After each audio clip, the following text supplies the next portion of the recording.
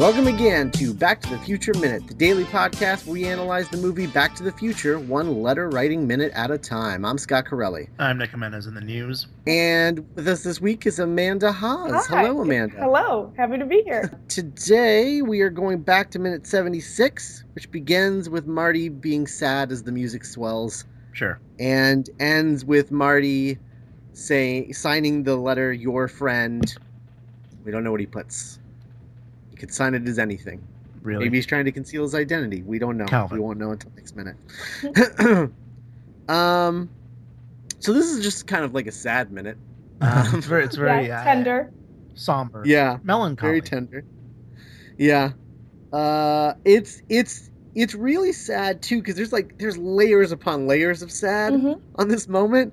Because you have Doc first saying like, I'm going to be able to travel through time, and Marty's like, no, you're not. And he's going to say it's going to be really hard waiting 30 years to talk about this. He's like, we're not going to talk about it. You're dead. I can't wait for the day like, after you come back. Right. Yeah. And just like imagine Doc, like original timeline Doc before Marty came back to 1955. The Doc who dies in 1985. That character's gone. We never see that character again. No, it's a new Doc. Yeah. Yeah. Like that's really crazy. And this Doc, presumably, spent 30 years. I mean, who knows when he taped that letter back together? I don't know if he did it like right after or what. The night of. Yeah, the night of. I mean, he probably did, right? He had to go around gathering up all the pieces. He figured, what the hell? Yeah. So that Doc then just like had this knowledge that he was going to get killed by terrorists just for 30 years, just like waiting around. Slowly acquiring. He had the bulletproof vest, but there's no guarantee that was going to work with the type of bullets they had. And yeah. And not to mention, like, what if he hadn't read the letter? Sure. That's like the saddest scenario. Yeah. If he had never read the letter, if he had never put those pieces together, that means that he waited around for 30 years to talk to Marty about this moment, and then he gets shot dead just at the moment when he would get to. A real John Locke kind of death.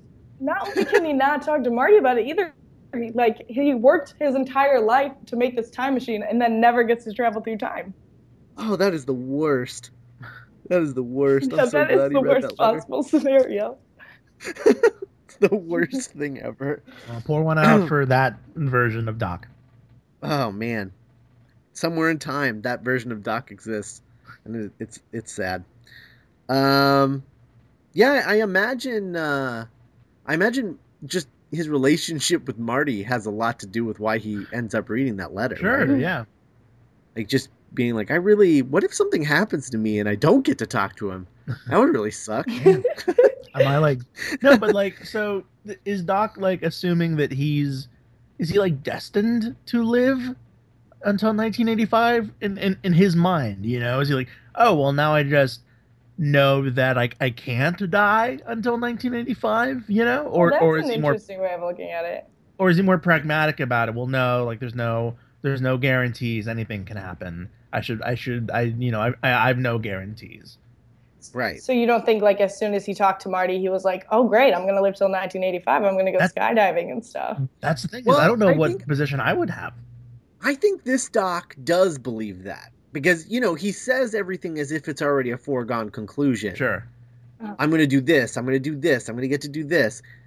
It's not until the sequel. Well, I mean, it's really not until Marty goes back to 1985 that you start getting divergent timelines going on. And Doc talking a lot about the different kinds of timelines and the way that time travel in Back to the Future actually works. Marty is like it's actually into abnegation and right. It's actually a little messier in this movie, I would say, than the future movies, because the future movies are like, okay, we really actually have to figure out how this time travel thing works. Interesting. I've never heard anyone say that something in the sequels was less confusing than this one. It's no, not less confusing. It's more complicated for sure.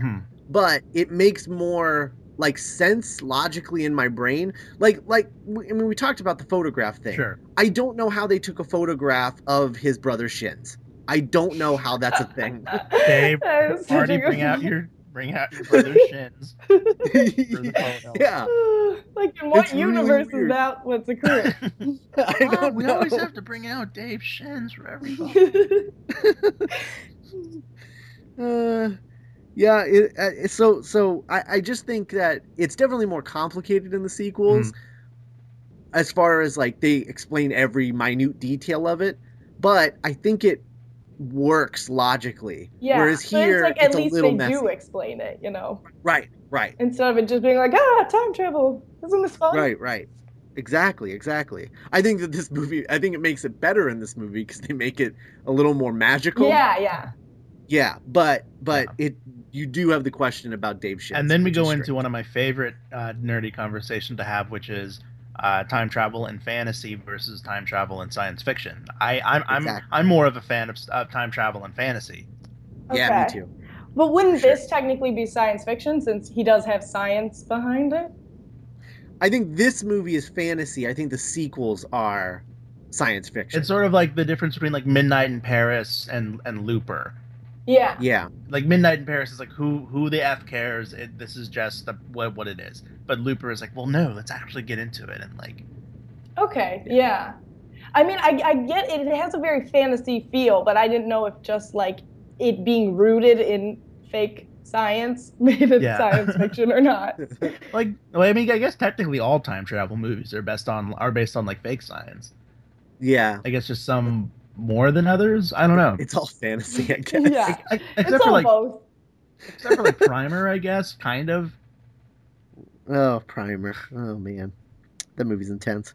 Then we go to Marty, sitting at Lou's diner alone at night, talking to himself. In there. I really just want them to cut to Lou, like he's just talking to himself, and you just cut to Lou, and he's just like polishing a glass, just watching Marty talk Goldie, to himself. he's here again. And he's just like, I don't know what you just said, kid, but I'm tearing I up. didn't hear nothing about nobody dying on account of no Libyans. Terrorist. Is that the Russians? I mean, Russians. Yeah, Is he does Doc beeping grow up again? like does Doc grow up resenting like all Libyans? Well, he doesn't say Libyan terrorists. He just says terrorists. Okay, so just terrorists in general. He's not afraid of Libyans now. Okay. Yeah. He says shot by terrorists, and he calls his death a terrible disaster. Terrible disaster. Which I'm just like, all right, of all the adjectives and nouns you could use, I mean, I agree, but like, would be a terrible disaster. But is that really how you describe the death of a Yeah. friend? I mean, not to open any old wounds, but a few days ago, like when David Bowie died, I don't remember anybody being like, "It's a disaster." Right? Yeah. Like a it's tragedy, maybe. Like Yeah. This is a fiasco. Yeah. yeah, a disaster just sounds like a tornado taking down buildings and like Yeah, this was a murder. yeah. Yeah. I mean, I guess he never.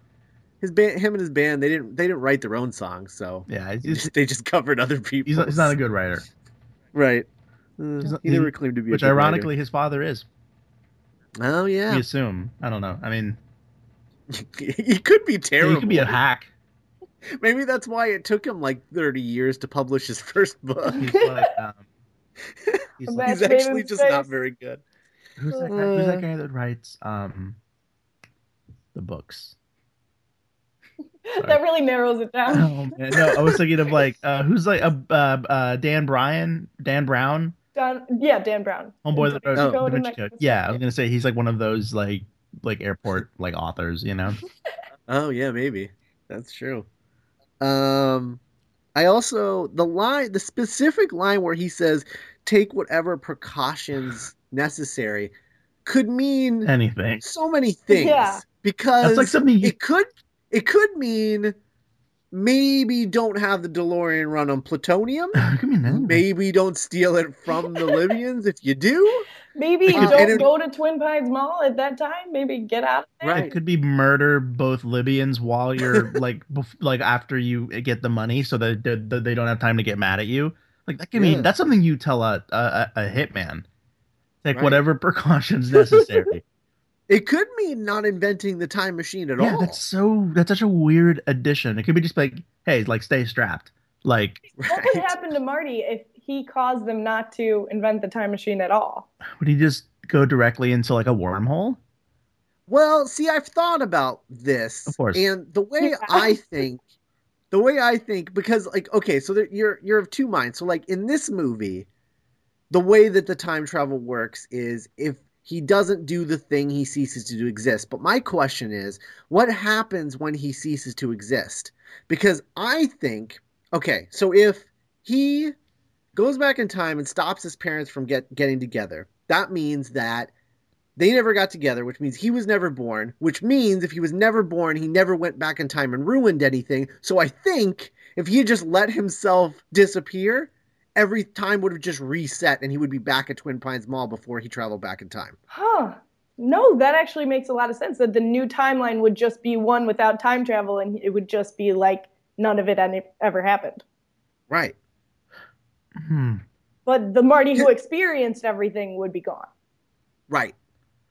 You know, there's this He'd be caught in a time loop, I think. there's this episode of Adventure Time where they're trying to resurrect their friend Prismo, and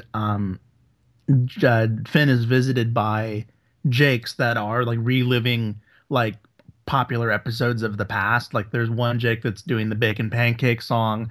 There's one Jake that's like doing that weird dance. I don't know, but like as soon as he diverts from his original timeline, like as soon as the bacon pancakes Jake is presented with a challenge that he didn't have, he just like turned inside out and died.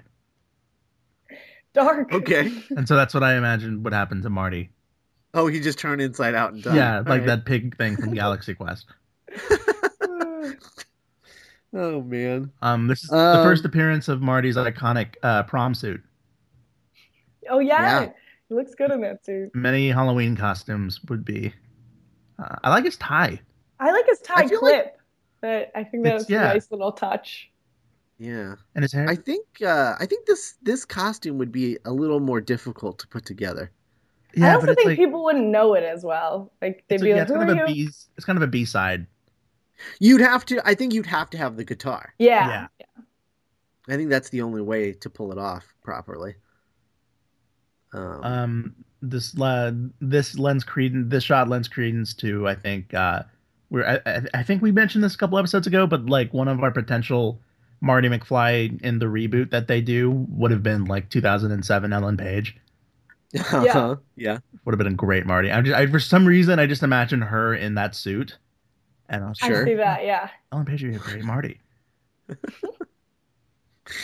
Lily Tomlin can be Doc Brown.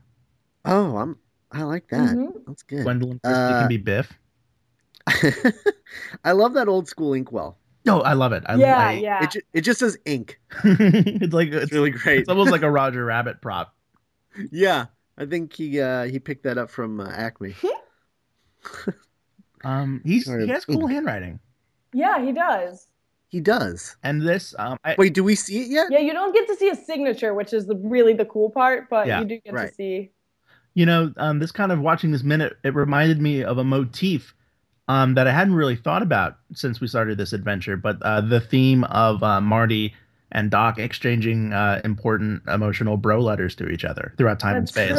That's true. Because I was This expecting is how they express their love.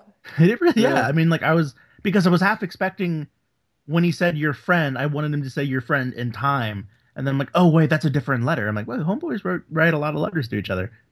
Yeah. I like how open they are about their emotions with each other. You know what? Again, I love it because, you know, when the minute starts and they have that conversation, there really is some like open emotion where he just says like, I'm really gonna miss you, and it's Marty saying like, wow, like this is kind of the end of the road for you and me. Like, Yeah. after this, you're because Doc he's never had a friend. Yeah, he's like, you know, he's like, I'm really gonna miss you, Marty, and I'm like, oh no, you're about to lose your buddy for 30 years. And like we talked about this, I think it was last week. It might have been the week before, but we talked about how Doc, you know, he's never really had a friend, and then here comes this kid who's just like a pre-packaged friend because he's just like, no, I know you, and we're buds in the future, and everything's cool. And like cute AF, by the way, you know, like, yeah. True.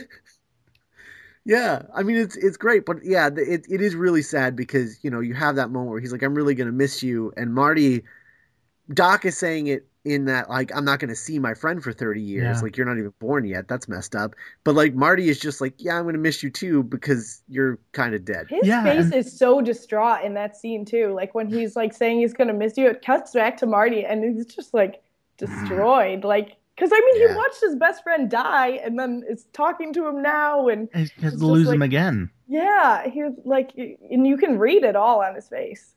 Yeah, and he knows he has to go back, and he wants to go back because of Jennifer and his life, but he knows that going back means not having his friend anymore. Yeah. It's weird. Like, we talk about like great. We've mentioned on this podcast before how much we've grown to admire Christopher Lloyd and Michael J. Fox's chemistry, and I think I love the relationship because it's 60% professional, 40% emotional. Like, like they're mostly there to get the job done, but there's like plushes of like they love each other so hard. Yeah. It's kind of like why we love Mulder and Scully. It's like, there to do a job, but every once in a while you see like a flash of like, oh, these guys are bros. Yeah. Although they're more like 10% emotion, 90% procedure. Sure. That's all I have for this minute. You guys have anything else? Like Finn and Poe, they're like 60% emotion, 40% business. Like, right. Right. And I'm gonna be doing this for like the rest of the week. Matching up buds. Yeah, matching up buds. Bro TP. Name of the episode. All right. Well, that wraps up minute 76. We'll be back tomorrow for 77. Amanda, can you come back? Yes, of course. All right. In the meantime, go to our website, backtothefutureminute.com. Leave comments there, or you can email us, contact@backtothefutureminute.com. Follow us on Twitter and on Tumblr at BTTFminute. You can like us on Facebook. Leave us reviews on iTunes. That really helps us out a lot. And check out our Doctor Who podcast, The Doctor's Companion, and our original audio drama, Geek by Night, which should have the second episode coming up in a couple of days. So keep your eyes out for that. And as always, make sure that you're listening to the other podcasts in the Minute family, Star Wars Minute and Goodfellas Minute. We will talk to you tomorrow. Bye.